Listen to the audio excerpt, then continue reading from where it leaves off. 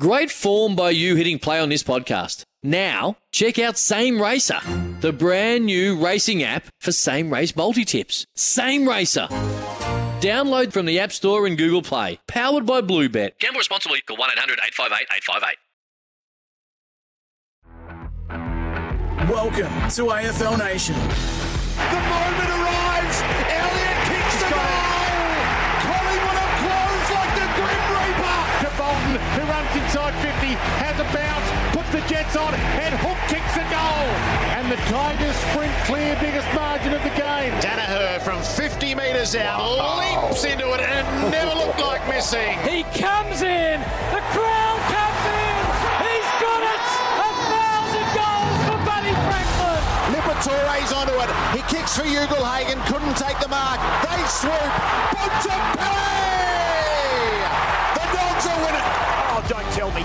Caleb Sarong on the siren. He turns. He snaps.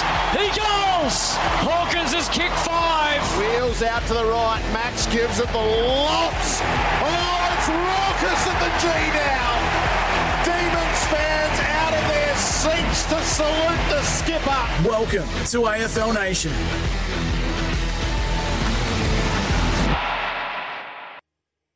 Good afternoon, everyone, and welcome back to the MCGs. This exhilarating final series continues in under 2 hours' time. It will be the second of the semi-finals, even though it's the first semi-final between Collingwood and Fremantle.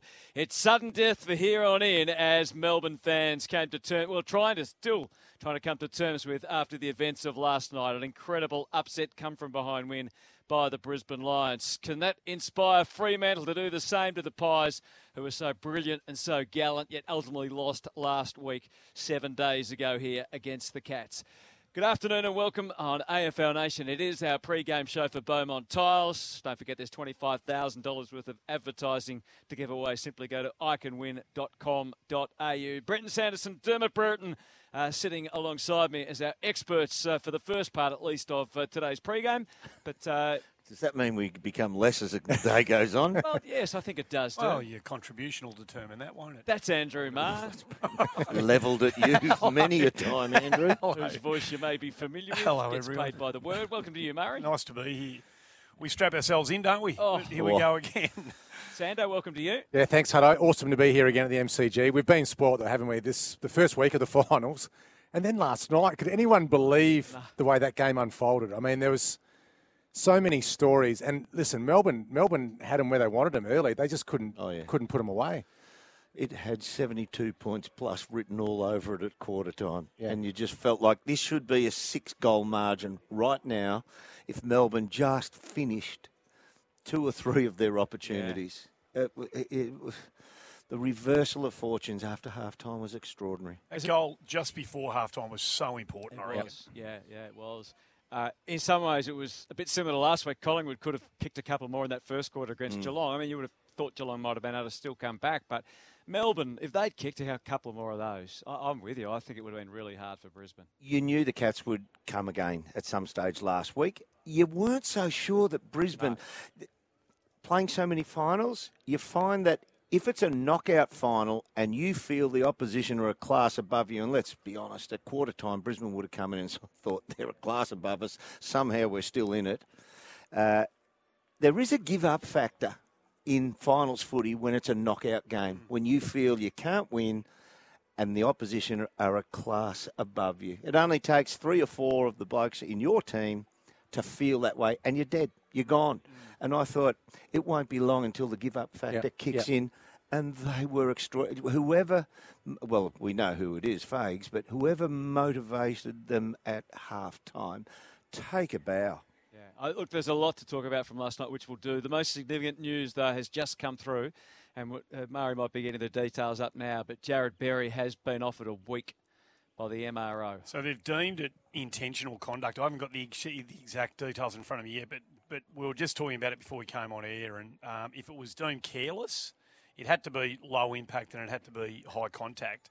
The conduct was going to be the key element of it all, and they've clearly, I'm assuming, deemed it intentional, which gets So it to I the don't think this is that surprising. Look, it could have gone either way. I don't think it's that surprising that that's how they've deemed it, but it's far from over. The split here for, as you call it, on the parameters we're given the board, to let the people know. So you go through, first of all, is it intentional or careless? They've ranked it intentional. Yep. As you said, the next parameter is the impact. It was low. The next one, is it to the body or is it high? Yep. If it's only to the body, it's just a fine. Yep. So that's the split there of where it ended up as well. So So they I can reckon go they've and- got a good case to argue that it was not intentional. Yeah, so I guess it comes down to your definition of intentional, doesn't it? And they'll be able to argue around that. And they're so reluctant often to deem anything intentional. They tend, as best as they possibly can. Yeah, it's They often really try and steer complicated, clear isn't of it? that, don't they? It's really complicated when you look at, because every event is somehow different. Every event is somehow unique.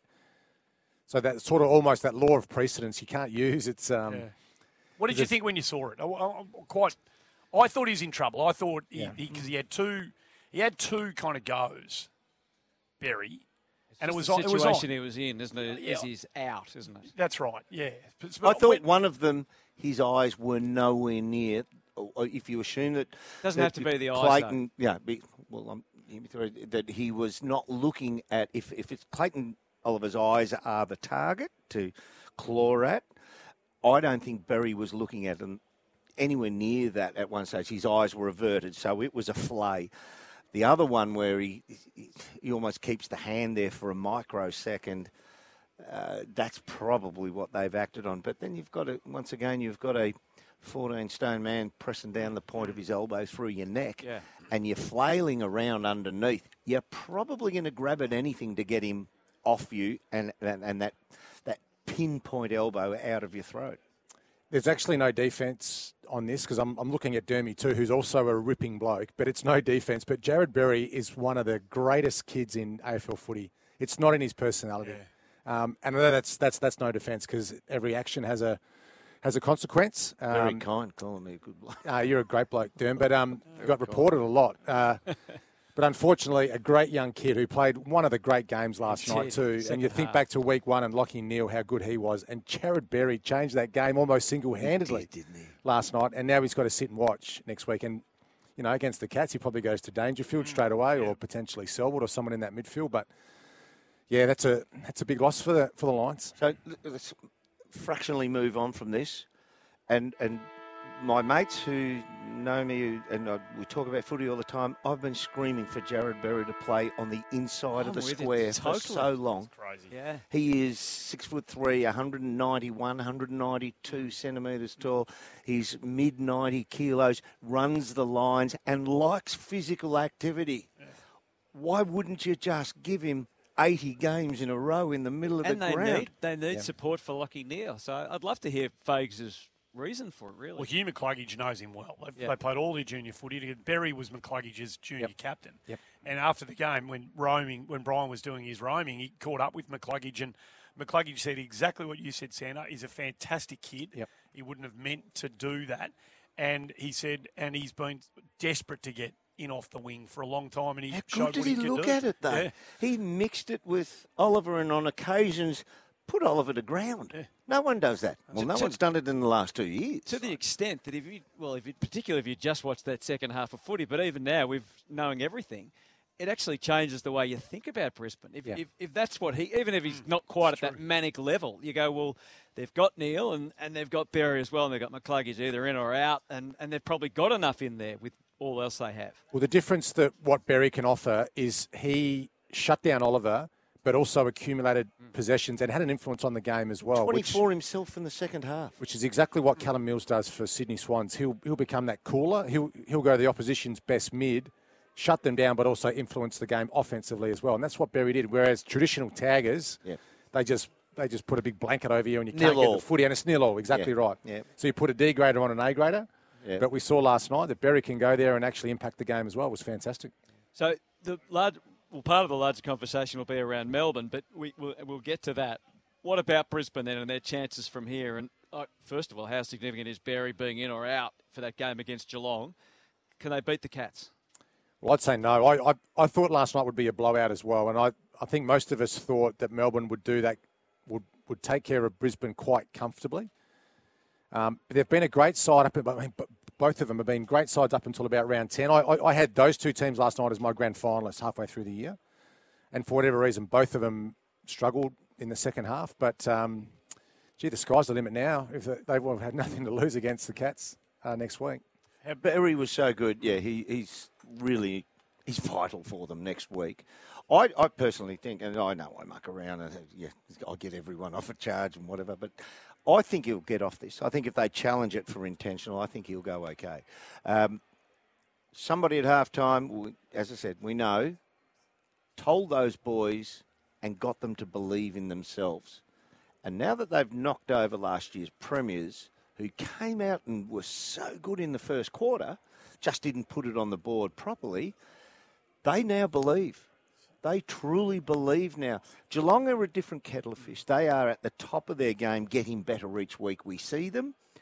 But Brisbane at least believe right now that they can match it with them. They're going to have an interesting week at selection, aren't they? Because Darcy Ford, I thought, was really serviceable last night. And Joe Danaher presumably is going to be right to play. So, well, Fullerton will go out for Danaher, won't he? So that's probably easy enough. Yeah, probably. And I suspect you they'll pick go your back best. with You pick your best, and you say, and you have that. You look him in the eye, and you say, "Darcy, you were wonderful, you were fantastic, and you're stiff, but we just have a 6'10" monster coming back, and you know why." How highly did you rate Hipwood's performance last night? It was fantastic. Amongst the other key He got position out-bodied players? early in the first quarter. He actually took into places May did not really want to go, and he sort of dropped off him a bit and then couldn't pick him up on the way through again. And he was prepared to rush forward to the short dropping kick, which is the way you should always play Stephen May. So, yeah, he wasn't a beast or anything like that, Hipwood. We know what he is. He's long-reaching, doesn't take so many skyscraping marks, but he's agile. Good kick. Oh, he kicked beautifully. Because he's not always a good kick. He seems to have tidied that part of his game. He's super reliable now. He hits it pure. He's a straight, pure kick now. He's a confidence. He's always been a bit of a confidence kick, though. I know they all are. Yeah. Because he's a beautiful long kick. He's always had that capability. But they look so much better with a smaller forward line, though, don't they? I mean, and people have been crying out for it. I know they had the tall structure in, but they managed the minutes off the bench last night. So just that accident that happened last week actually helped them significantly find a much better looking team. Yeah. That's interesting now, but like Derm, you're right. The belief now, that's their first win at the MCG since round 21, 2014. Yeah. And that's in a final. And some of those young boys step up when they could have gone the other way. September at the MCG, there's heroes and there's villains. And we saw some heroes last night for Brisbane. So the sky's the limit. Yeah, McCluggage and Neil's numbers, but still clearance was off the charts. And he had some crucial wins. I mean, the one down here where he got it, just hit it hard and was falling over and hit the handball. A rolling handball. I'd slow that down like frame by frame just to see his hands hit the ball. McCluggage's two finals have been top. What about that goal in the third quarter? Running through the 50 and just drained it. And you just, for me, that's when I thought Brisbane was still a chance. I thought that gave them a little bit of belief. Yeah. He actually surveyed and measured the ground perfectly. He knew he couldn't release the ball from 51 or 2. Yep. Because it drops short. It might roll end over end, but May's a chance to get to it. He had to risk being run down from behind to get within a range which was going to see the ball clear the line. And I was watching it unfold and thought, please carry. Good lad. Kick straight. Bang. Were you surprised Salem didn't get to him? No. Okay. No, he rarely chases anyone down, Christian Salem. Right. Christian Salem is a wonderful technical user of the footy out of the back line. He ain't a defender, mate. Well, he's the one they allow the 6'4" to run up, and he plays behind the footy, and they want him kicking it. But if you turn him around, the size and shape of player that he plays on, if you turn him around and turn it into a sprint, he's not going to catch you. He's a tremendous player. But everybody's got strengths and weaknesses. He's not a great defender. He's a good backman and ball user. hasn't quite been the same since he came back, has he? I agree with that. Demons are another discussion. I've just listened to Jared Berry as we head towards the break, speaking with you last night, but just the other element of last night was the crowd and the old Roy boys that were here. It was fantastic. Magnificent. It really was. So that was great to be part of, and the atmosphere in the finals here at the G has been quite incredible. Just to hear the words of Jared Berry, he was interviewed by Michael Parkinson last night on Fox Footy. Oh, it's nothing purposeful, like it's just a little scuffle in the centre of the MCG, so you know how it is. It's just part of the contest and part of the mental battle. What did you get out of your interview with him, Derm? He was never going to say anything. Oh, I know. But you're obligated to ask the question. In the back of your mind, you're not wanting to draw any more to it, but you know the world's going to be talking about it, so you have to ask him. So you put it in the politest terms. Mate, it looked like your hands went high. All right, short break. We're back with more here at the MCG. Off and running. It's our pre-game show for Beaumont Tiles. $25,000 advertising giveaway. iCanWin.com.au. Next, we'll talk more about last night from a D's point of view, the news of the week, and, of course, get the first thoughts from our experts on Collingwood versus Fremantle.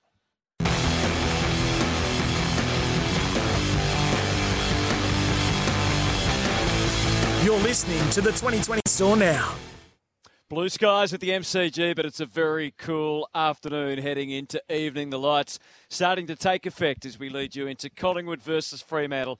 The first semi-final is an hour and a half or so away. It's our pre-game show for Beaumont Tiles. $25,000 advertising giveaway. iCanWin.com.au is where you head. Repeating, Jared Berry has been offered one match. That still has a fair bit to play out. We might return to that a little later. We're going to head into the Collingwood camp with Brendan Bolton shortly to give you the absolute inside word on their lead up to tonight's big game. But we've talked about Brisbane. What about from a Melbourne angle and from where they were at the midpoint of the season? And it looked like there was quite a genuine discussion about whether they'd lose a game or not. And they ended up winning, 6 of the last 14. And out in straight sets, what do we... I mean, it's always multiple reasons, but if you had to identify a couple, and feel free to jump in, what would you say the reason it's ended like it has? Well, I think the biggest issue for me, for Melbourne, was since round 10, or since that loss they had in round 11, was their inability to be effective with that last kick inside forward 50. They just couldn't quite get their forward scheme or their system right with those inside 50 entries, and they didn't have any continuity with people in there, where there was a little bit of Wiedemann, a little bit of Brown. He was out injured, of course, at times, Brown, but it felt like we found the template to beat Melbourne, which was to get your numbers back, saturate that high half-forward line, almost sort of 30 metres from goal to about 70 from goal.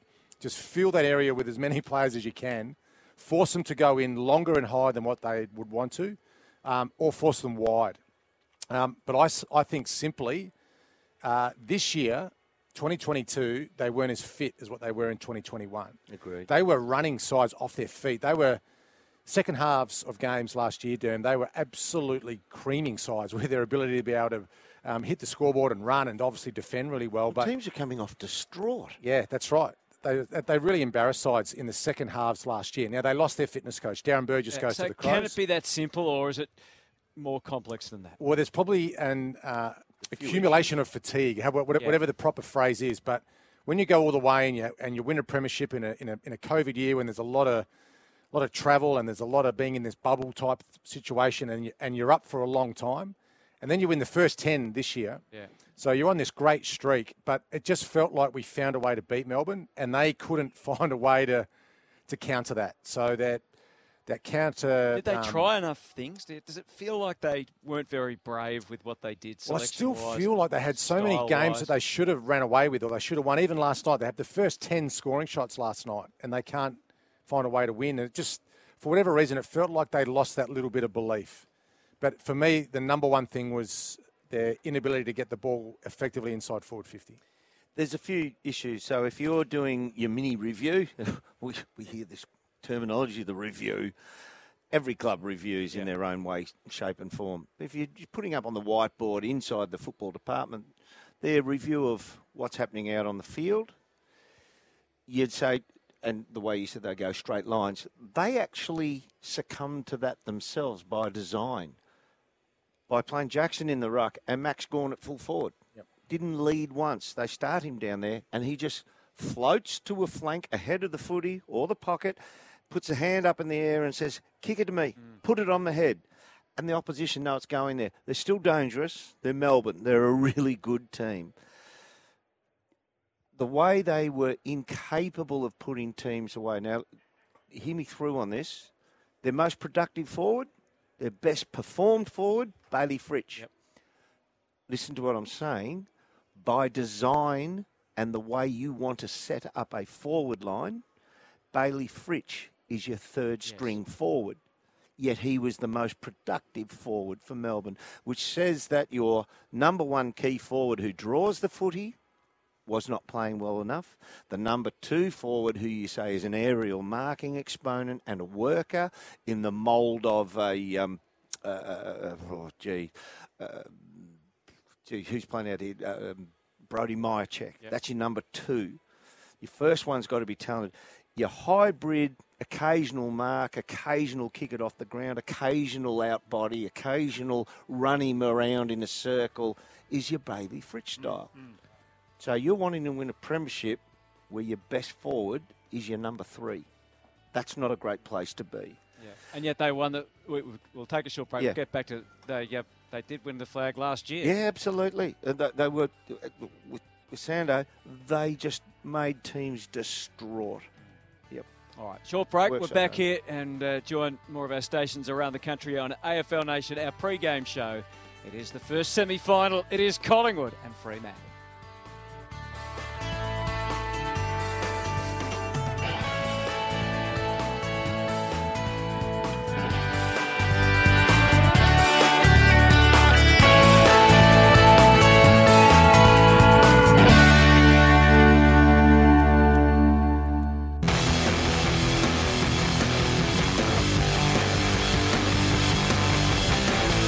You're listening to the 2022 Premiership season on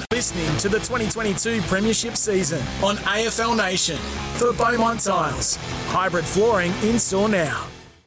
Welcome to the MCG. There's an hour and 25 minutes to the opening bounce of this semi-final between Collingwood and Fremantle. It's our pre-game show for Thirsty Camel Bottle Shops. Answer the Camel's call, Thirsty Camel Bottle Shops. And, of course, Beaumont Tiles, $25,000 advertising giveaway, iCanWin.com.au. Collingwood is out doing their early warm-ups for Ream. Ask your plumber to install a Ream steady, hot and strong. Brenton Sanderson, Dermot Brereton, Andy Marr and Anthony Hudson with you as we lead into tonight's game. And we'll get the boys' thoughts on tonight's game shortly, but we can go straight into the Collingwood camp. Brendan Bolton, one of the key assistants, of course, to Craig McRae, doing such a great job. But let's get it down to Coxie first up. Coxie, welcome to you as we chat with Brendan Bolton. Thank you, Hutto. Perfect night down here on the MCG, although a little chilly, isn't it, Brendan? Welcome to you. Been an interesting week on the track after the intense match last weekend. Yeah, we had a pretty light start to the week, but finished off with a really strong session. So the boys are primed. They've been doing this week in, week out. They don't need to change too much. Brendan, I know we saw straight after the game last week the comments from Craig McRae about being winners in all that you've done, and he's obviously explained that, and the boys have as well. So how do you think the players did actually respond and get themselves up after the natural disappointment of going down, despite the fact that they played so well? No, I think they moved on pretty well, Hutto. Like after the game, it was addressed really quickly that it was a really strong effort, although we didn't get the chocolates. The bounce of the ball here or there might have gone our way against a real quality opposition. So the players are really aware that their effort was fantastic, and just a little bit of execution centre forward may have helped for us in that game, particularly late. So they moved on really, really quickly, and I think it wasn't probably something I didn't think Fly would say after the game. He tries to reset the mind pretty quickly, and I think it was smart from him actually making those comments after the game. Bolts, I thought last week Collingwood actually enhanced their reputation despite the loss. I thought probably from everybody from the outside thought Geelong might win that game, but I mean Collingwood were just so unlucky in the end. It must still give you great belief though of what's capable this year. Yeah, thanks, Sando. I thought the effort, you would have saw 80-odd tackles. Perhaps we could have been rewarded a little bit better for a few of those. But if we can maintain that sort of pressure, that's been a real hallmark of our game. I think we can challenge anyone. And if you looked at all the statistics, clearly Geelong have been the yardstick of the competition. So to take to the line, I think was a real pleasing effort. And tonight, obviously, you come up against a really good defence. We know that this is a top 3 defence in the competition, along with Melbourne and Geelong. Fremantle have been really consistent with their defensive approach. Do you feel like you need to take more risks tonight in offence? Is that something you have to do, or you just play your game? No, I think we'll play our game in offence. We're quite risky in many of the plays we take. We're aggressive through the corridor, but we need to defend really well as well because they've got some really quick forwards in Walters and Coe that can turn you around. Schultz, take you up the ground and rip you back towards goal. So our defence holding some really strong stability behind the ball I think is really important. And in midfield too, although young, they work hard contest to contest. Brayshaw and Brodie this year, Sarong. Our mids are going to have to really run contest to contest hard against this group. Yeah, Sean Darcy too. I mean, that's obviously a massive challenge for Cameron and Cox tonight, isn't it, to try and go up against someone who just dominated last week against the Bulldogs? Yeah, he's a big brick, hard to move. He's one of those old school ruckmen. But if he does win the hitouts, we've got to look at that stat to just make sure they're not turning into clearance dominance. Yep. We're okay with a balanced clearance game, but we don't want that to blow out and have to defend everything in the back half. So we'll see how we go in that space. Hey, Bolts, Dermot here. I tend to agree with you, and probably not too much of a comment on it. You've said a little bit, but it seems funny how tackling is such an art in our game, and we lay 150 a game and we award 4 of them. Yeah, I'd agree, Dermot. It's something in the game, just, probably talking more from a personal point of view than directly just as a Collingwood staff member, but I think we should reward effort and physicality in our game. It's something, obviously, you played in the era where it was at its peak, but strong tackling, effort, body on the line, I think we should reward those who do it well. We also want to be able to protect the head, so I understand that as well. Yep. Speaking of strong, fellas, a strong player, strong mind. Has Taylor Adams been around the group this week? Yeah, he has. He's a big out, though. He's a He wins inside footy. I think you might have lost me there. You got me a second. Got you back. Yeah, he wins inside footy and wins a lot of our contested measures. So he's going to be a big loss. So we'll have to rotate through there a little bit more. But he's a really strong character. He's helped out a lot with meetings with Scott Selwood and I this week. So he's kept himself engaged and connected. You wouldn't think anything less from him. Yeah, so it is quite inspirational, isn't it? A boy who knows his future is sealed, in terms of that he cannot actively participate out on the ground, but what he gives you emotionally at the club can be quite selfless and it can be quite motivating. It can, and, some aren't strong enough to do that, and he is. I'm sure he's had a day or two early in the week where, it's hit him straight in the face that he can't be part of this game, but he's certainly in all our meetings and conversations with some of the younger players he's been there, so it shows how strong a character he is. Is he going to be in the box tonight? I'm not sure if that's confirmed yet. Sometimes we put our players in that where the stats and analytics guys are next to us, and they analyse a part of the game for us. So if Taylor's up for it, certainly in and around stoppages and some of the midfield patterns, he can help out. Tell us, when are the... Oh, well, I agree with him, but when are the players allowed to lie down? I think after a grand final, they can all lay down. I think really, though, without overplaying this, it's just about straightening the mindset, and that's the art of coaching. Something I think Fly's done incredibly well in his first year. He's just been able to keep the players believing, and where he thinks there needs to be a straightening of the mind and move on and not dwell on a game, I think he used that really, really intelligently last week. I'm really interested in what you've learnt from him. I mean, you've been a senior coach yourself, Brendan, and everyone does it differently. And it feels like along the way he's let us in on little bits and pieces of what he's obviously shared with the players. And it feels like he's doing it accidentally. I'm sure he's not, but that's sort of part of the skill of it, I suppose. So how have you seen, particularly the public side of Craig McRae? No, I've really enjoyed his authenticity. Like he'll have a joke and a laugh with staff and also players, and he lives in a growth mindset. I just think that he's just been genuine to himself. He hasn't tried to be anyone else. He's learnt lessons over a good solid 15 years as an assistant and development coach. But more importantly, I think he's rewarded behaviour. I know we had a bad loss early in the year against the Bulldogs, and, we could have come in and challenged quite heavily, and he strongly considered it, but because he's such an optimist, he said, well, let's look at what we were doing in the pre-season. Let's look at some of the games where we've played at our best instead of just dissecting all that didn't work. And I think he's done that really well over the course of the year. He's really managed the minds of staff and players well. So, yeah, big tick to a first-year coach, but let's be clear, he's done a strong apprenticeship. Bolts, I know you stay in contact with him, but one from left field. Has Alistair sounded you out about your future? No, he knows I'm a professional. Once I sign a contract, I'll see that through. But he's a good mate. I chat regularly, and I think North will have, as you know, Derm, someone that's absolutely dogged and determined. Once he sets his mind to something, he's not going to stop until he gets it to where he wants to. So, would he have got a feeling of how you feel about the future without actually asking you the question? He's pretty perceptive. I chat regularly, Derm, so he would always feel the vibe. But, like when I supported him, I stick fat and do the same with Fly. Hey, Brendan, Andy, good luck tonight. We wish you and the team well. Can I just ask you one about the game? They set so much up from the back, and between Ryan, Cox and Young last week, they nearly had 100, and they get so balanced, and will you get up into them? Will you take the time and space away from those guys when they are looking to set up from deep in defence?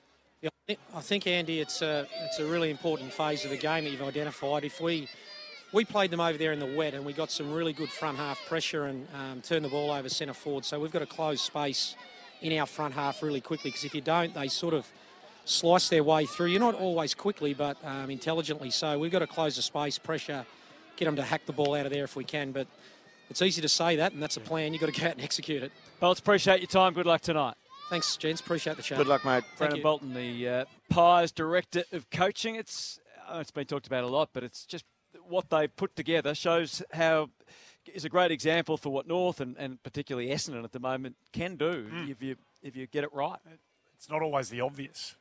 You know, it's in the club. Hopefully there's some people inside the footy club who are going to be key to making the decision at Essendon. They clearly were at Collingwood, who are perceptive enough to know what group you've got, where you are in your history, what you need to bring the best out of that. It's amazing, Murray, isn't it, that often, really often, a team which exceeds our expectations have a new coach, well, a newish coaching group, which you'd say, gee, that's just about the best coaching group in the comp.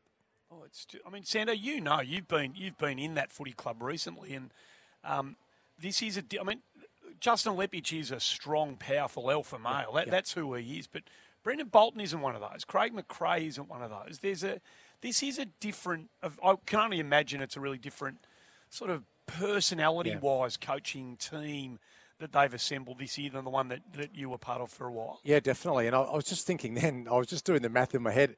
I started at Collingwood in 2016, had 5 seasons there. I actually don't think, I was just thinking, on staff term, I don't think there is anybody there that was there in 2016. 3 final series. I mean, It wasn't like it was an unsuccessful period. That includes footy GM, that includes the, obviously the board's all different, the CEO.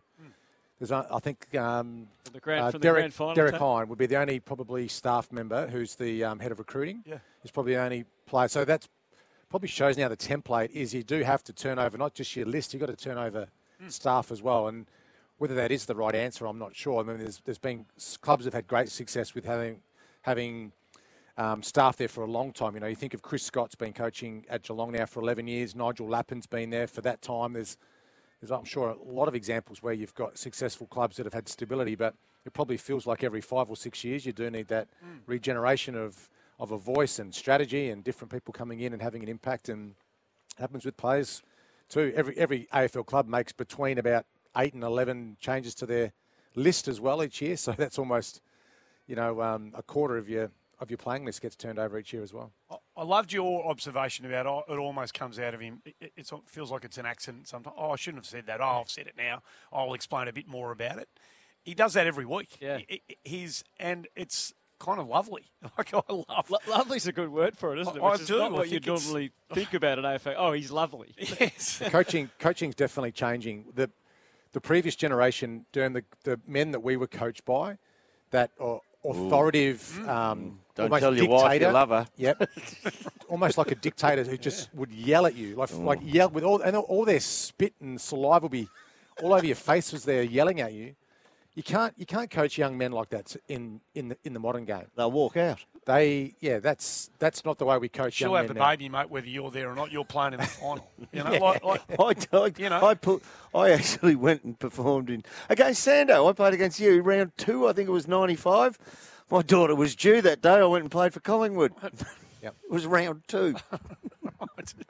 Coach says, Lee says, "No, I'll pick you." So yeah, all right, I'll play. Yep. Good. No, it's different, isn't it? Yeah, Like, but it I think now it's more of the senior coach is more of a manager, Is and it then you have because like your. Is it partly because it's full time though that you can't do that anymore? Like even if we were the same generation, could you have been like they were if everyone was there all day every day? Yeah, it's a good point. Probably not. It's good. It's a really good point, Hutto. But I think we're following other sports now where you have your head coach, your senior coach, who is that manager with your strategy people. You know, your assistant coaches, your offense coordinator, if you want to use an American term, or I know European soccer has the manager and then he has his coaches underneath. But if you then go to, and I understand that, and we see it in NFL, all the footballers and their coaches that look after. He's the director of coaching of lace tying up. They've got a director of coaching for everything, but the head coach. Executive director, vice president. Correct, yeah. They do. The head coach, Bill Belichick, is a father figure. So many of those head coaches are father figures, which are almost a throwback to yours and my coaches. Yeah, you're right. It's really and then everyone under them micromanages their own little area and does nothing else. But the head coach is like, oh, don't make Dad upset. He'll strap you. That's that head coach.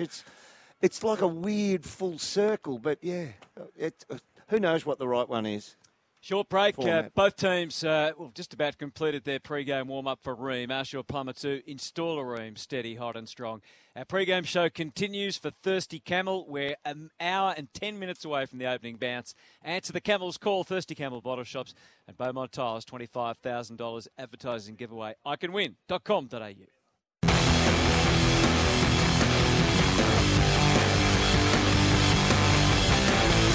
You're listening to the 2022 Premiership season on AFL Nation for Beaumont Tiles. Hybrid flooring in store now. A pre-game show for Thirsty Camel Bottle Shops. Answer the Camel's call, Thirsty Camel Bottle Shops at Beaumont Tiles, $25,000 advertising giveaway, iCanWin.com.au. For Barbecues Delore, shortly we'll talk about who's been on fire during finals so far. We've touched on Jared Berry. He certainly was last night, and who could be on fire tonight. We'll talk about that shortly to Josh Jenkins. While we wait for JJ, that little update from around the grounds. AFLW Brisbane smashing the Gold Coast, 12-8-80 to 139. And the Storm and the Raiders. Raiders. Canberra Raiders. Raiders radar. Thank you. 8-all. Yeah, good no, game. they're not. Good game now. Conversion. The Raiders just converted, so they'll go a couple clear. But no, good start to this one. Yeah. 10-8 there across the road.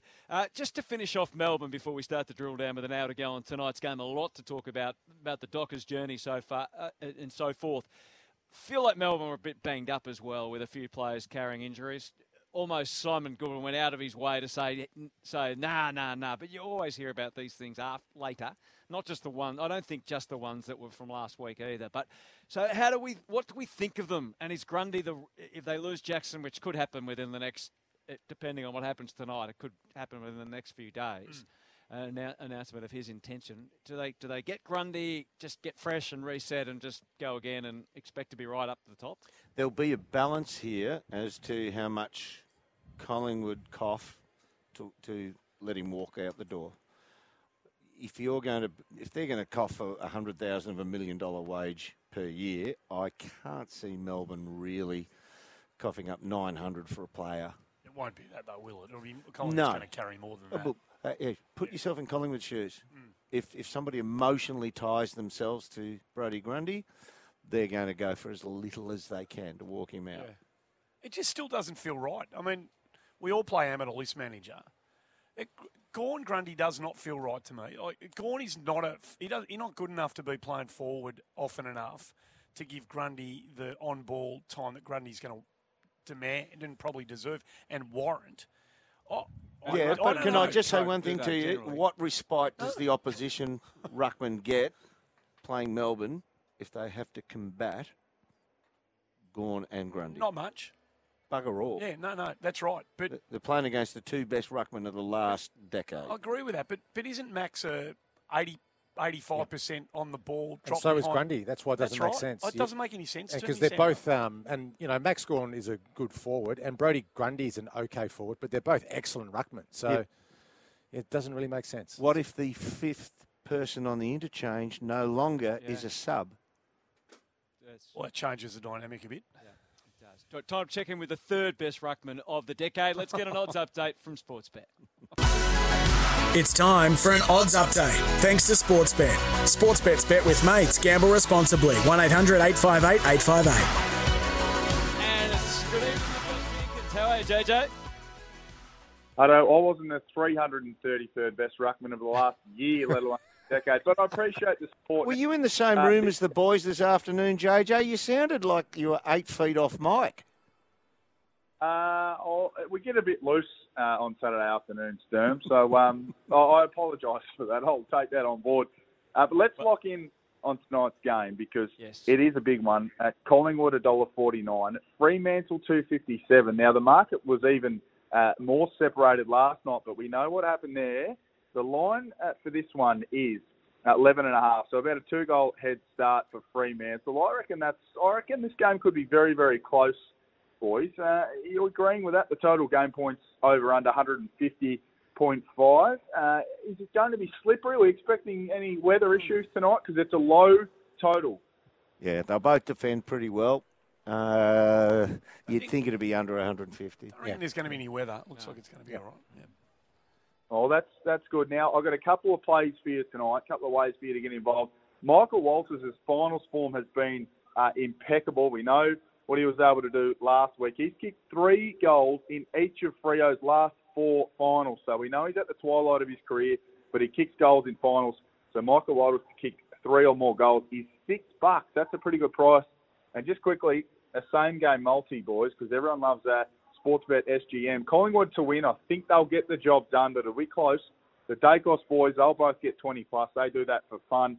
And Darcy Cameron, he's a ruckman who just finds a way to get involved around the ground.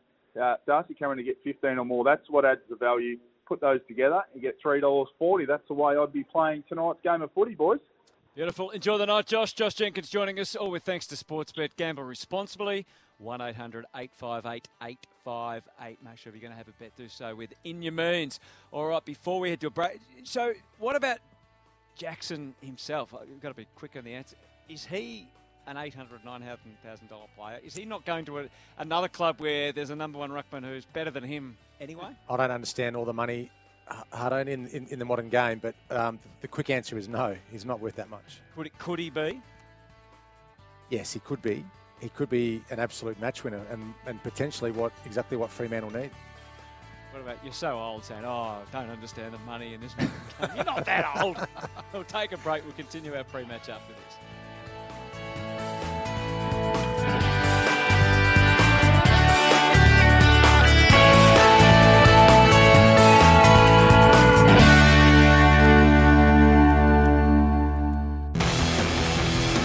Under an hour to go until the bounce of the ball at the MCG. It's Collingwood versus Fremantle. It's our pre-game show for Thirsty Camel Bottle Shops. Answer the Camel's call.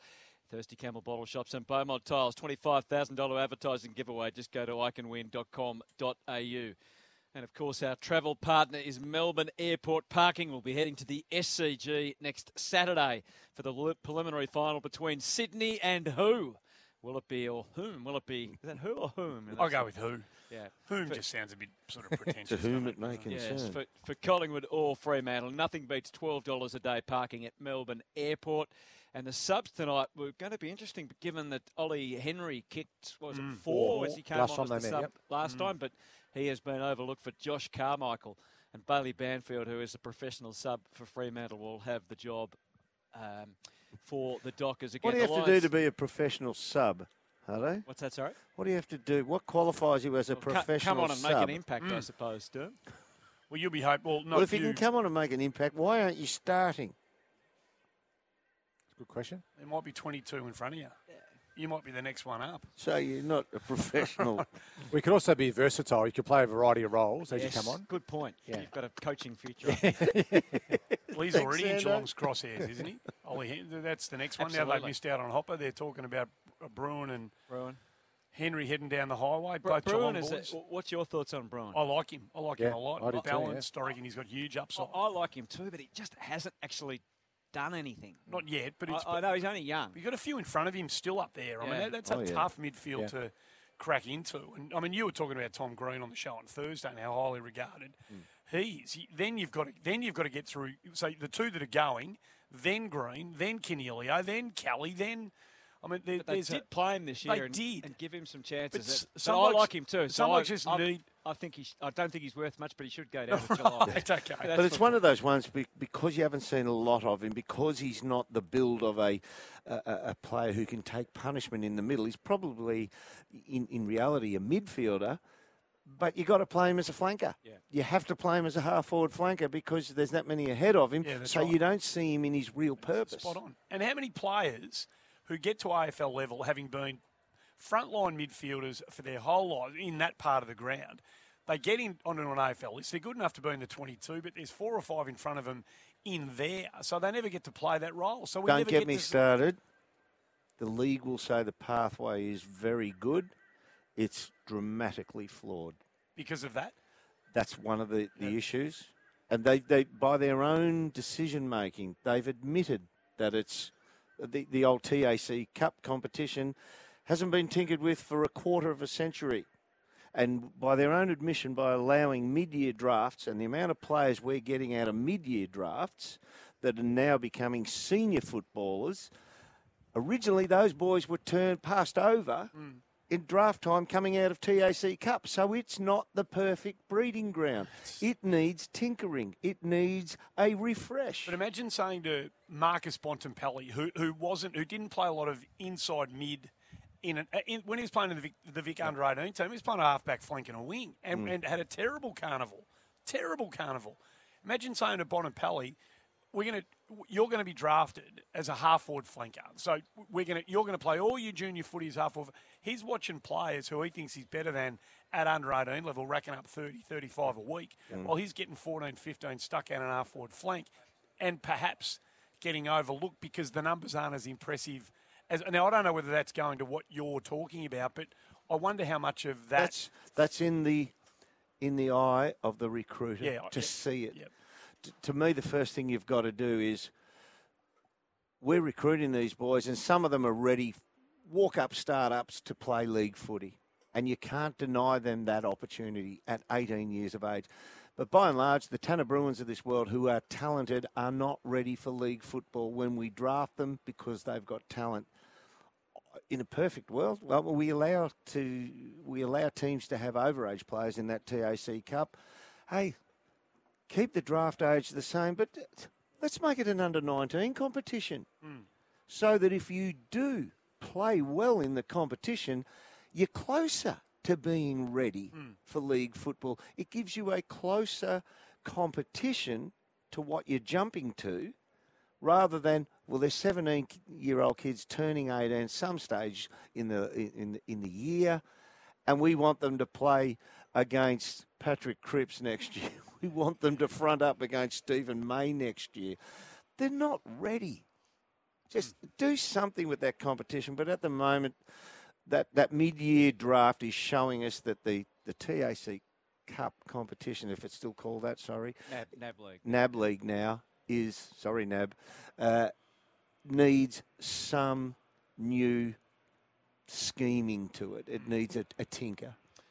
The Lions have already said, according to John Relf, that they will challenge the one-week suspension which can be accepted, but clearly not by their prime midfielder from last night, who had to happen, didn't it? Had to happen. Yep. Being offered a week ahead of the preliminary final, Jared Berry from last night. It wouldn't be a final series without something like this, would it? Well, the final series had just about every other element already, and who knows what tonight is going to deliver. What it needs, though, what Justin Longmuir needs tonight, under the extraordinary circumstances, is to draw on a bit of an old-fashioned inspirational speech And I think we can cross live to the Fremantle rooms. And I believe, I can't confirm to it, that this is live. Justin Longmuir delivering the pre-match speech to the Fremantle Dockers. I hear the voices singing. Speed your journey, boys, boys, back. One nation, singing with one voice. A song of hope, a song of courage. A victory song that floats through the valleys like a red mist. Rolls over the mountaintops like crimson thunder. A red storm is coming to the gates of Qatar. It crackles with the spirit of 58 and Jimmy Murphy's boys. It turns the pages of the history books and finds Rob's page, waiting, still to be written. What would you write in there, boys? Dare you write your names on that page? We haven't waited 64 years and come halfway around the world to be troubled by a neighbour from back home. When the English come knocking on our door, let's give them some sugar, boys! Let's give them some Welsh sugar! They've always said we're too small, we're too slow, we're too weak, too full of fear.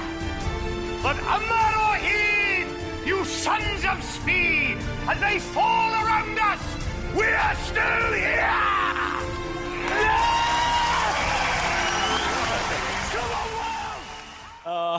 Justin Longmuir at his best, heavily disguised as Michael Sheen, delivering a great as part of some sort of quiz show, a league of their own, something like that. That's it. Magnificent. He's actually done a voiceover. I got it sent to me today. He's done a voiceover of Welsh history and their fight against the oppression of the British, which we don't have to go into right now. But probably the wrong weekend to do that. It's about a 15-minute. Blake sent it to me today. He's such a proud Welshman. It's such a magnificent speech, the one that's doing the rounds on Twitter at the moment.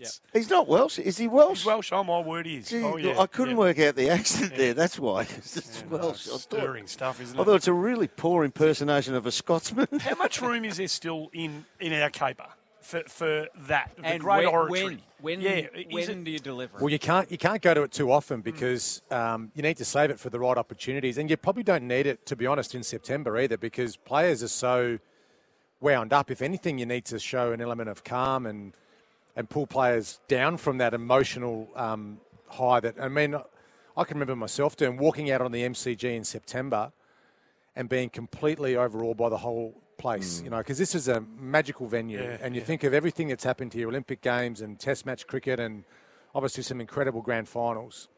And to think you get the opportunity to actually do that, I don't think the rah before a game for a coach actually helps that. If anything, it can spill over and be a negative. So, maybe round 7 or 8 in certain times or at training sessions, but I don't think you need to call upon those inspirational speeches too often. You don't think of it when you're out there, but you hit on something there. You play out there, and the position played, you lead up to the wing, and just occasionally, in a not dull moment, but in a spare moment, you'd think, this is where Dennis Lilly ran in from. You never thought about that. No, but I mean, in later times, you think about it, and you run through the centre, and you think, Don Bradman batted out here. Exactly right, Dan. Yeah. And you think, they ran the Olympic Games around here. Betty Cuthbert won a gold medal right around this boundary line where you would have played, Murray, just on the outside. As close to the outside fence as I could get to him. But you're right, that's just a glorious place, just the history of this place. It's extreme in that area. Well, it does give you chills every time you walk in here, but even more so this time of year. It's magical this time of year. And we've missed it. I mean, we knew we missed it. Yeah. But this year, it's had a stronger feel. It's been built up over a couple of years. Jared made the point. 2019, when we walked out after that schmozzle of a grand final, that we wouldn't be back here until now to watch finals footy. So out on that ground, and you can come to the MCG and do tours, and you get to walk down on the boundary and the likes, but a lot of our listeners wouldn't get the chance, even now, finish playing, if for some reason, some lucky reason, I find myself out in the centre circle, and you stand there on a day that has no sport being played, and you look at the stands from the centre circle, it's awe-inspiring. Vast. It is just, it's I've played 100 games out there, and I still get chills when I'm standing out there in the centre circle. I reckon when it's awesome. Completely empty or full is when it's at its best. Fair call. Yeah. When it's sort of half in half, it's sort of not quite the Yeah, same. fair call. When it's you hear it midweek and it's empty, it has that aura. And then when it's like it's going to be, when Bob Murphy has things under his control for Fremantle. Speaking of tonight. great orators, the men who can Yeah. stir the blood inside a young man. Getting all your co-hosts on or something, are we, tonight, Murray? Let's head back down to Matty Cox. Coxie, who you got with you? Yeah, I do have Bob Murphy with a nice cheeky little grin to his old sparring partner. Bob, welcome back to the MCG semi-final night. How have you prepared for this week after what was a brilliant performance last week? What's the preparation been like leading into this encounter when you're going to have about 90,000 Collingwood fans screaming at the Dockers? Well, yeah, I mean, the preparation, and good evening to you, Matthew, and the gentleman upstairs. It's nice to be with you. Look, the preparation has been consistent with how we've been all year, and we've been a side that's travelled, and played away from home incredibly well. It is quite a contrast. Last week, playing in front of 60,000 purple maniacs, and we saw quite a bit of purple on the bus on the way to the MCG, and thought, this is looking promising, and realised that the Storm were playing down the road, and we've arrived, and there's some sporadic purple, but it's largely black and white, and they'll be passionate, as we know. So, I mean, it's an exciting time. It's an absolute privilege to just be involved, and I've literally just walked out of the team meeting, and Justin Longmuir started the meeting with a big smile on his face, and acknowledged Michael Walters' smile on his face, and he said, "Boys, this is why we play footy, and this is why we're involved in footy." And I can't put it any more succinctly than that. Bob, a lot of people have referenced the 2017 preliminary final when the GWS just such a one-sided crowd and Richmond were just too good for them in the end. But I also remember a couple of years later when Collingwood played the Giants here, and there was no expectations of the Giants at all, and they stayed in the game, and suddenly in the end it turned and they went on to win. Yeah, atmosphere is one of those things in sport and in football that we all accept as reality, but it is almost in the ether. And look, we lived through it last week as a footy club at Fremantle. Halfway through the second quarter, the Signs had a pretty intense pressure going against us. Our own supporters weren't too impressed by how it was looking. So tonight will be loud. It'll be one-sided. But if we can keep them quiet, if we can stay in the contest and get a bit of scoreboard pressure on, well, maybe a bit of pressure goes on to Collingwood. But I expect it to be pretty close. And as we know, Collingwood are pretty handy in tight games. Bob, come on, just talk to me about the lifestyle over there. How does the boy from Brunswick Street, the grunge king, how's he settled into the South Terrace cappuccino strip?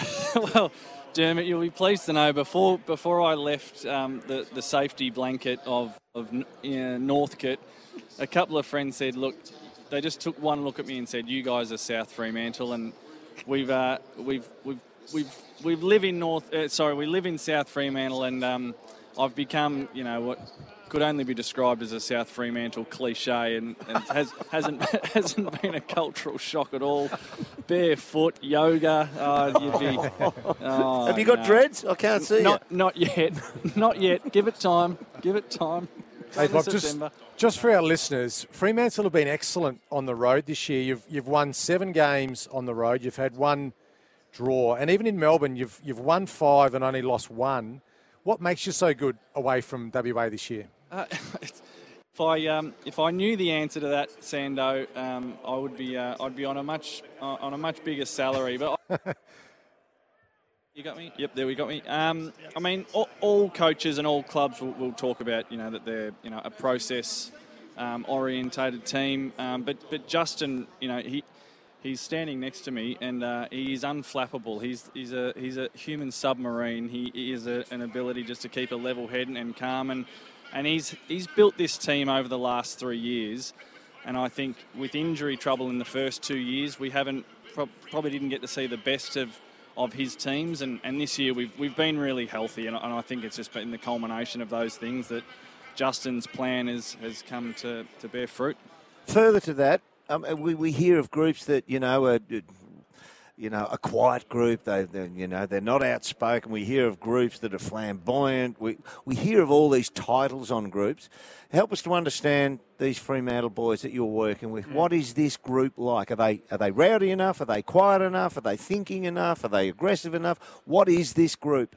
It's like any footy club, Derm. It's a whole mix of characters, and it did take me, quite a few months because you come into a new club, and I'd been at one football club for 18 years, and then at SEN for a few years, where that was a few colourful characters in that little industry. But the Dockers, the Dockers have a wide range of characters, but I think at the core of it, and I think of my time in footy, that there's a sort of cultural centre of it, and I would think that at the Dockers is Michael Walters and Luke Ryan and Brennan Cox and these guys that are larrikins, but they also train hard. It's a fashionable thing at the Dockers to train hard, but they're lads as well, and you'll see from the games this year in Durham, this will warm the cockles of your heart. My life as head of operations is usually very busy on a Monday because there's a lot of melee fines, there's a lot of wrestling fines. I think Luke Ryan's wrecked about 12 jumpers in the league this year, and he's had about a dozen of his own sort of ripped apart. So for all the professionalism of the Andy Brayshaws, there's a whole range of contrast, and they complement each other well. They play for each other. They really are passionate about, playing their role is one of those great cliches, but these guys are fanatical about it, and that's why we're in the position we're in, but we've still got a few struggles ahead of us. You make a good point there. Someone like Ben McAvoy, if they ever build a statue of him, he'll have a headband on, stitched up. Luke Ryan, he'll have his jumper shredded. That's the picture of him that we see. Hey, I know that, Pierce, he might have the CAPT next to his name at this stage, but off-field, and when a group travels, and you guys are over here for the long journey, hopefully the long journey, who's captain of the men? Captain. You know what I mean? Lee Matthews was Hawthorn's captain, but gee, we had some blokes who were leader of the group, other than that. Michael Tuck was captain, but we had people who were leader of... Gary Ayres was, leader of the men, captain of the men. You know what I mean? Yeah, I know what you mean. I think the Dockers is slightly different, and I'm probably the wrong person to answer the question, having only been here for 12 months, but it's got a few shades to it, Doom. I wouldn't say it's one. Alex Pearce has a sort of, without overreaching, he's got a sort of a football spirituality element to him. Luke Ryan he's got the mongrel. He's head of the rat bags, and David Mundy is kind of a sort of a revered sort of symbolic figure that just he moves and speaks quietly, but with an enormous amount of gravitas. It's lovely to hear your voice, Robert. Good luck tonight, and I mean that from the bottom of my heart. I don't know. It's Andy here, by the way. I don't know whether you. I don't think sorry, it was gazing. Sorry. Did you not hear that? You would hear him in your sleep still, wouldn't you, Bob? I do. Every morning, every afternoon, I go, "G'day, everyone. It's Andy Moe here. It's great to be with you. I hope the sun is shining on your face." I shouldn't have assumed that you knew it. What have you? I don't know how much time you've had to observe the other mob that you're running into tonight. You're a man of mysticism, and you have a great sense for all that stuff. It's been a remarkable story. What have you made of their season from your vantage point? Oh, as a neutral and a just football lover, just watching their season has been one of the stories of the year, if not the story of the year.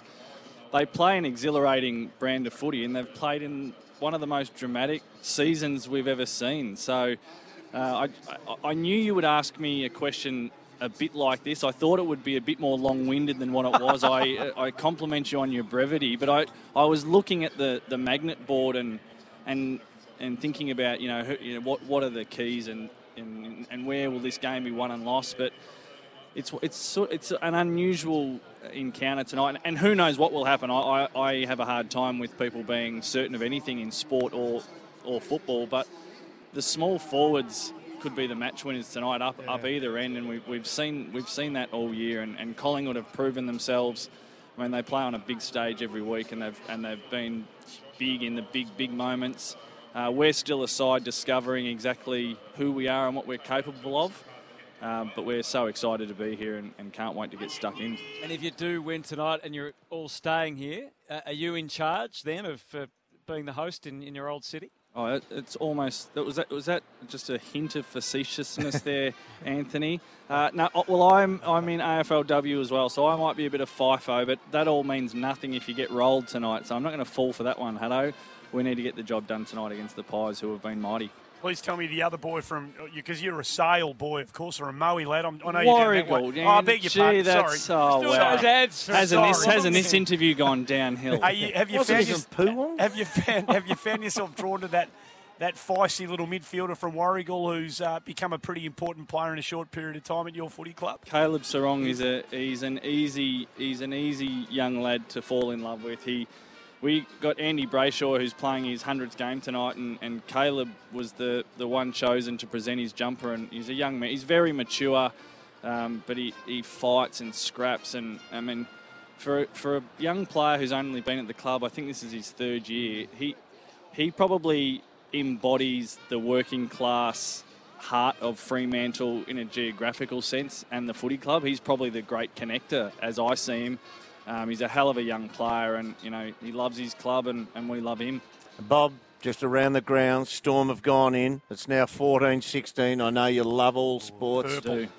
A lot of tackling in that sport, though. A bit too much tackling. You were built for tackling, Bob. No, don't tackle, don't get tackled. Great to chat to you, and it has been an extraordinary story, and may it continue a little further at least. Good luck tonight. Good on you, boys. Have a good call. Don't stuff it up. Bob Murphy, the head of football operations and performance. We're still not quite sure exactly what he does for Fremantle, but he doesn't know what. It's working. A break, and we continue our build-up to this first semi-final between Collingwood and the Dockers here at the MCG.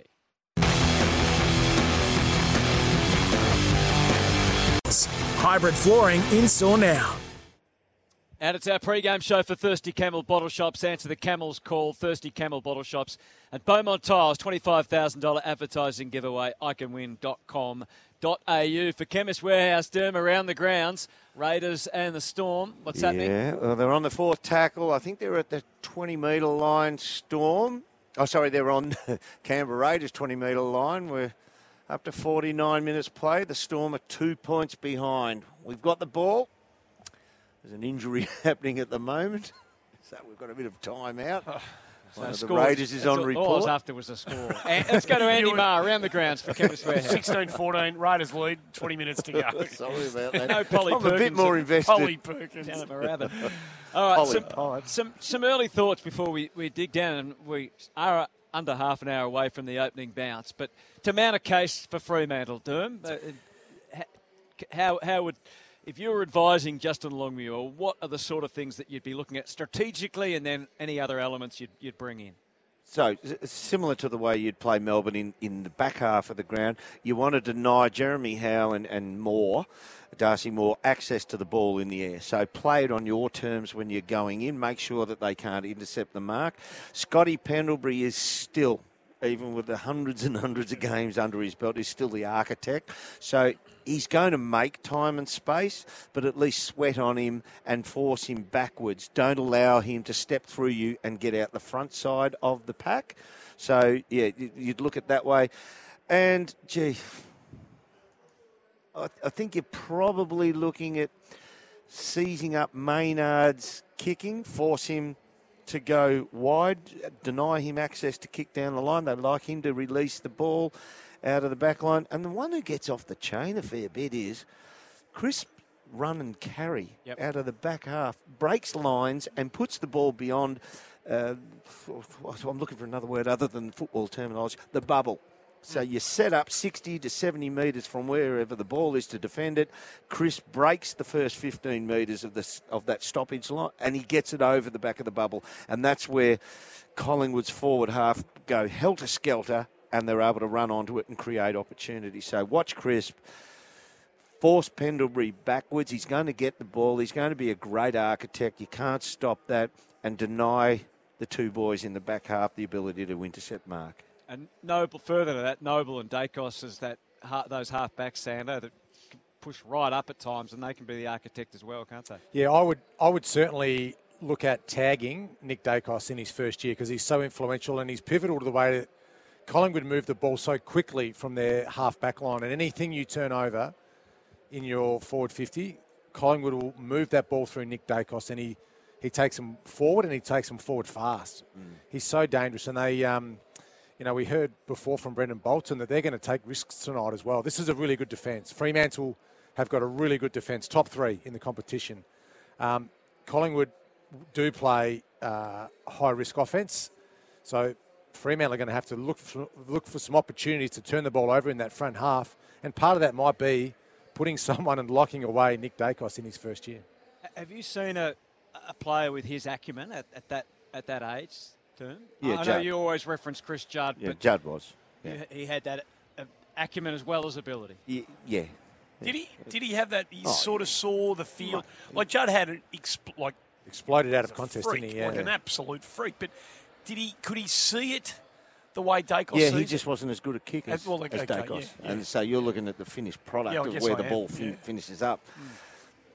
Yeah, we probably, and so we should, look at focus on the guy who's there right now. And Nick Dacos is extraordinary. I was late to join the party, and I almost was like, come on. So it's Collingwood. They're talking up another one. No, the kid is seriously good. But his first half of the year compared to his second half, he has grown another leg. Yeah, in the second he half. is seriously good. Well, even in his first final, Hutto, last week, when that game went up in intensity and pressure again, like finals is different, and Collingwood versus Geelong last week, he did some things that I haven't seen experience. Like you talked about Pendlebury before, and Pendlebury always has time and space. That pulled kick down this side. Yeah, of right in front of us here. Wow. Right in front of us here. Because I reckon he had a couple of moments early where, you thought, he fumbled a little bit early. Yeah. But then... Oh, my God. Like it was... And I looked at you guys and just... We were in shock because it's hard to imagine a first-year player, a 19-year-old, doing things like that in a big game, 90,000 plus in the final. Back to my original point, Fremantle, don't give him any time and space tonight. If Collingwood got the footy in hand, you don't want anything going through Nick Dacos. And I think they've got the players there to do it, Fremantle. So I wouldn't be surprised if Justin Longmuir pulls that card pretty early. If you had to go, who's the most important player tonight, where does Rory Lobb sit, do you reckon, in terms of whether Freo can function or not tonight? Well, he's their leading goal scorer of the year. And one thing I do like about Fremantle's forward line is they do spread the load. So Lobb's kicked 36, and you got Schultz, Frederick, Walters, Tabernas, Wachowski. Like they've got a really big, broad brush of players that go obviously kick their goals. But yeah, tonight Lobb, and that's the thing. Collingwood have got the right matchups. Darcy Moore, Jeremy Howe, Murphy. Those guys operate so well together as a defensive group. So does Moore go to Lobb, do you think? That's what I would do, yeah. And he was so good last week, wasn't he, against Hawkins? And it was Jeremy Cameron who's the one that popped up and kept the Cats in it. So I think that's the matchup we would expect. And then you leave it to guys like Schultz, who's kicked 28 goals. And we heard Bob Murphy mention before, maybe it's the smalls tonight from Fremantle who have to come to the party. Their pace is a worry. Yeah. The likes of Frederick, they are seriously fast. Well, their young midfielder are really dynamic. What a moment that was with Frederick last week, that rundown tackle on Ed Richards. Well, that's the thing too. They haven't played a final, Fremantle, since 2015, and it showed last week. They were down by 41 points. Yeah. Western Bulldogs had 6 goals on the scoreboard before Fremantle even, hit the scoreboard, and then away they went. So that was a good sign. To start so poorly and then just work their way into that contest was excellent. 72-25 after quarter time of that game. That'll give them great confidence. Oh, absolutely will. Up around the grounds, Clelo? What's the still 16-14. Storm. Well, it's a fresh set. Storm are hammering the Canberra defences, but they're holding up at the moment, the Raiders. Inside Canberra's 20, and they're only on second tackle, the Storm. Have you called ball-by-ball rugby league before, Derm? No, I haven't. Aaron Finch retired today from one-day international for Australia, and that's it for him. Yeah, he'll play the T20. Look, but the big fella, he's through. Oh, the big nasty. He's home. Oh, he is bulldozed. The last time I saw a play like that, William Perry, the fridge, for Chicago. Chicago Bears, yeah. Oh, wow. He's 120 kilos of humanity there, just pulverised a couple of Raiders defenders on the line. Have a look at this replay. Storm 18, Raiders 16. Well, thank you, Gary Bryce. We'll take a break and we'll count down because the bounce is not far away. 20 minutes before Fremantle and Collingwood do battle. Thanks to Thirsty Camel Bottle Shops and Beaumont Time.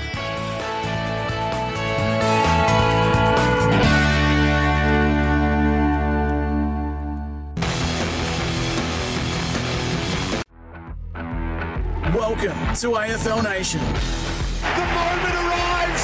Elliott kicks the goal.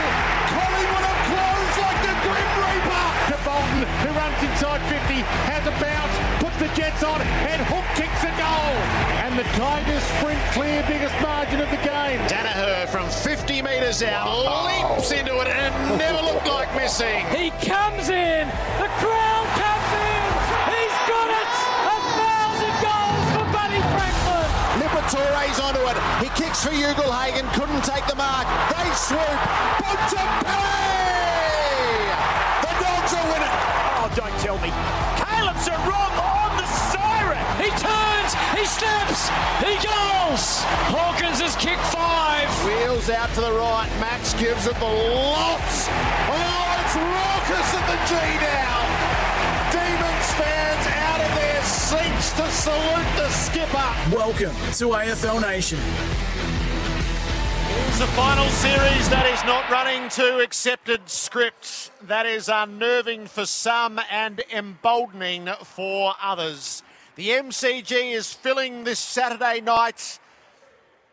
24 hours after seeing a Premier dumped unceremoniously. Is this to be the rise from 17th into the Final Four, or is it a return for the colour purple to a preliminary final for the since 2015? AFL Nation at the MCG. The first semi-final is Collingwood and Fremantle. It's all for McDonald's. Download the My Maccas app and get in the game today. And Tyre Power, best on ground for family safety. The Dockers entered the arena to a howling boo as if they were the villains arriving at the old festival hall, and then they ran all the way down to the Punt Road end where the Magpie fans down there gave them the same greeting all over again. They will know they are deep in enemy territory. Gerard Waitley with you. Brenton Sanderson is with me. Hello, Sando. G'day, Gerard. Great to be back here. And you're right, there's black and white everywhere here in the crowd. The Collingwood fans have turned up, and the fireworks before the game. There's a smoke haze sitting across the ground. It's just absolutely brilliant. And September in Melbourne, and particularly at this venue, this stadium just rocks, doesn't it? At finals time, it's just absolutely brilliant. Hutto, we've seen so much already through 5 games. I mean, sometimes we say what a privilege it is to be here, but it's gone beyond that, hasn't it, really? And we were feeling early in the game last night, oh, well, this is...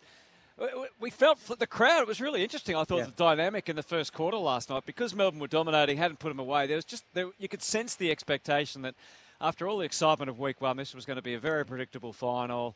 I'm sure the Melbourne fans were hoping that it would continue, but it felt like if you didn't have skin in the game, you were pretty disappointed because we weren't going to get that sort of competitive game. And then all of a sudden, it just gave us an extraordinary turnaround for Brisbane. And that third quarter, night was just brilliant. I mean, the way that the game just changed, and the Fitzroy supporters were a real factor last night. Weren't they ever? They made some noise, and it was incredible to be here and see the game change as well. And gee, what an opportunity missed for Melbourne. I felt that the week before as well for Richmond. I thought Richmond opportunity missed up there against the Lions, and then Melbourne with the first 10 scoring shots of the game and just couldn't quite punish them or finish them on the scoreboard. Or maybe they should have. It was 28 points in the second quarter, and for a reigning premier, you should never let a side back in like they did. And I mentioned to Bob before, Jared, people have referenced the 2017 preliminary final, but that 2019 preliminary final where the Giants, everyone thought that they were beaten up and that Collingwood would win, and they should have been beaten by the Pies, but they stayed in the game. And this, when you have got a full house one-sided and your team, you can sense the nervousness. And we could sense it to a degree last night, the restlessness too. Yes, so the Raw can quickly turn to all of ground environment and anxiety if you don't manage it in the way that you might. We are keeping a close eye on the Storm and the Raiders across the road. It is in the 64th minute. Storm 20, leading the Raiders 16. Our pre-game is for Beaumont Tiles, $25,000 advertising giveaway, iCanWin.com. I presume you're a tiler, Hutto, given the renovations that you do. Beaumont Tiles have what you need this September. I'm actually very good at removing them, Jared. I would never let me go near putting them down, though. You know Beaumonts are here to help you with huge savings, and they've helped Shane Thompson, who shops at Beaumont Tiles in Mount Barker, to keep his business going, and they can help you too. If you're looking for huge savings on tiles, hybrid flooring, taps, vanities, even the loo, look no further than Beaumont. With so much on sale, you'll save a fortune on tiles, hybrid floor and bathroom wear.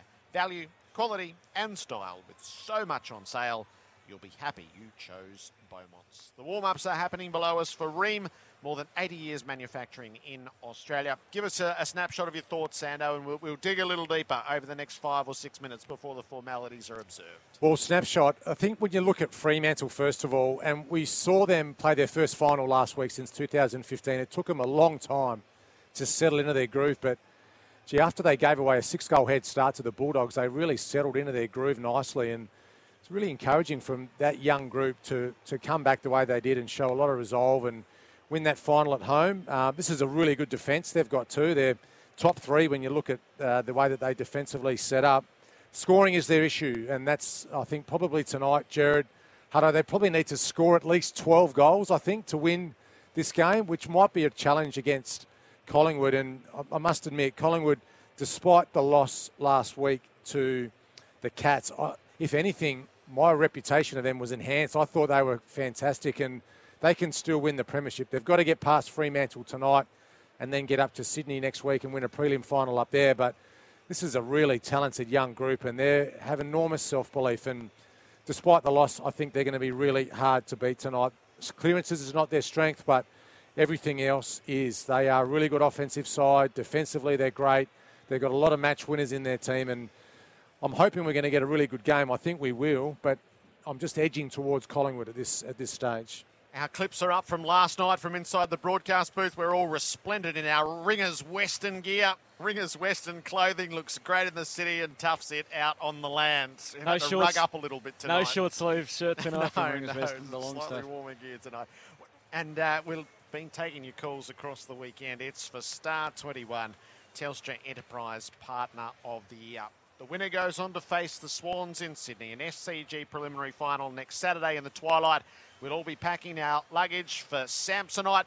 Unpack the world with Samsonite. Visit samsonite.com.au. Got a new wheel-on bag, a carry-on bag for that trip to Sydney. Oh, the Raiders have just scored. That's unfortunate. It's 20 each with a kick to come. Got a match-up or two for us, Sando, that you think will occupy your mind? Yeah, I have. Darcy Moore v Lobb, and that's the obvious one. And I know Lobb is probably where all their offense is going to go through in their forward line. He just needs to bring the ball to ground and get those forwards into it, get those dynamic young forwards for Fremantle have been excellent this year. Guys like O'Driscoll and Schultz and Frederick. But they'll have their hands full as well with Noble and Maynard.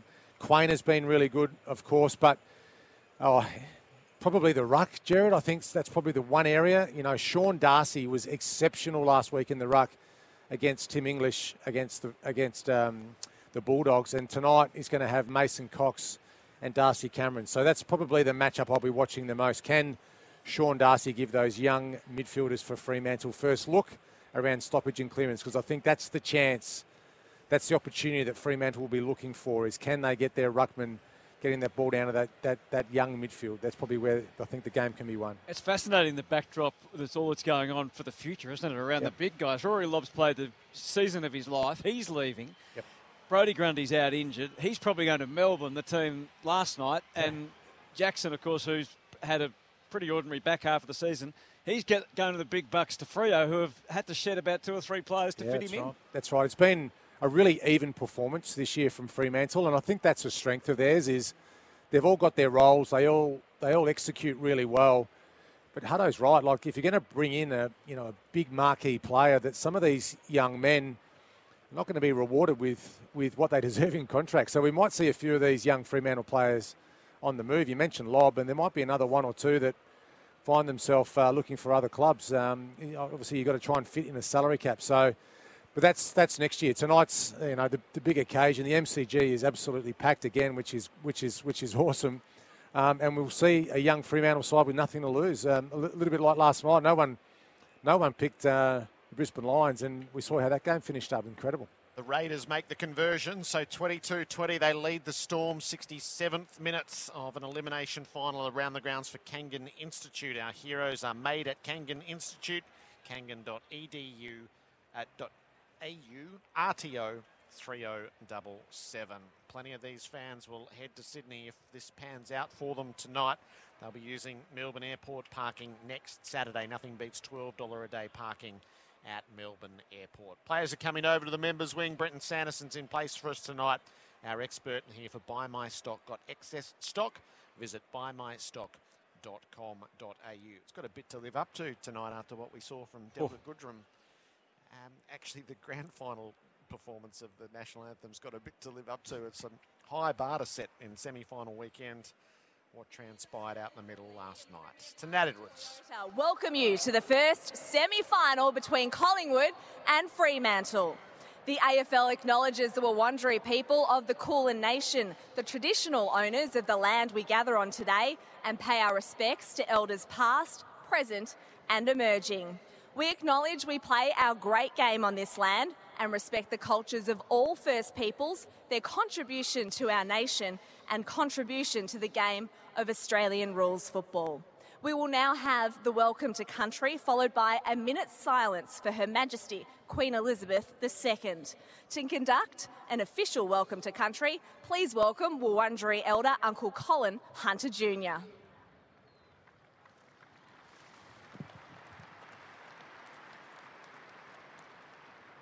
I'd like to start off by acknowledging that this evening we are meeting on the lands of my ancestors, the Wurundjeri people, and I'd like to take this opportunity to pay my respects to my elders, both past, present and emerging, elders from all nations, but I particularly want to pay my respects to Evan Gavin this evening.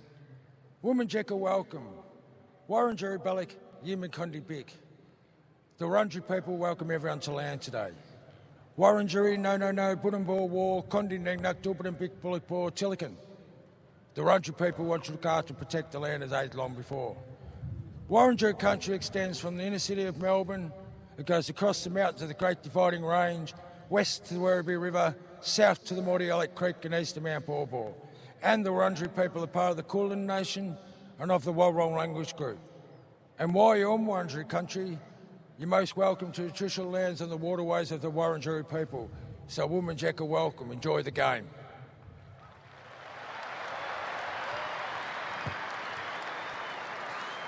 Thank you, Uncle Colin. We now invite you, if able, to be upstanding and join the players, coaches and umpires in a minute of silence to remember Her Majesty Queen Elizabeth II. May she rest in peace.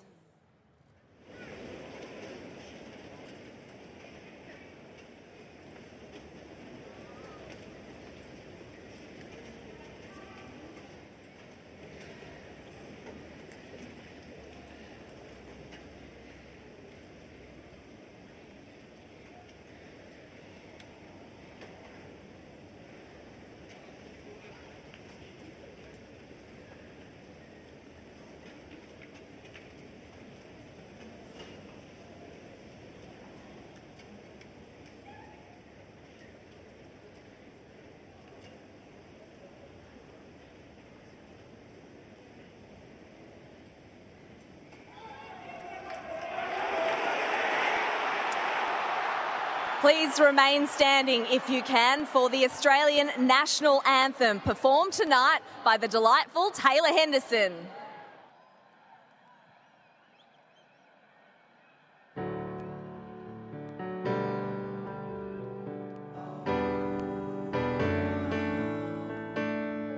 Australians all, let us rejoice, for we are one and free. We've golden soil and wealth for toil. Our home is God by sea. Our land abounds in nature's gifts, of beauty rich and rare. In history's page, let it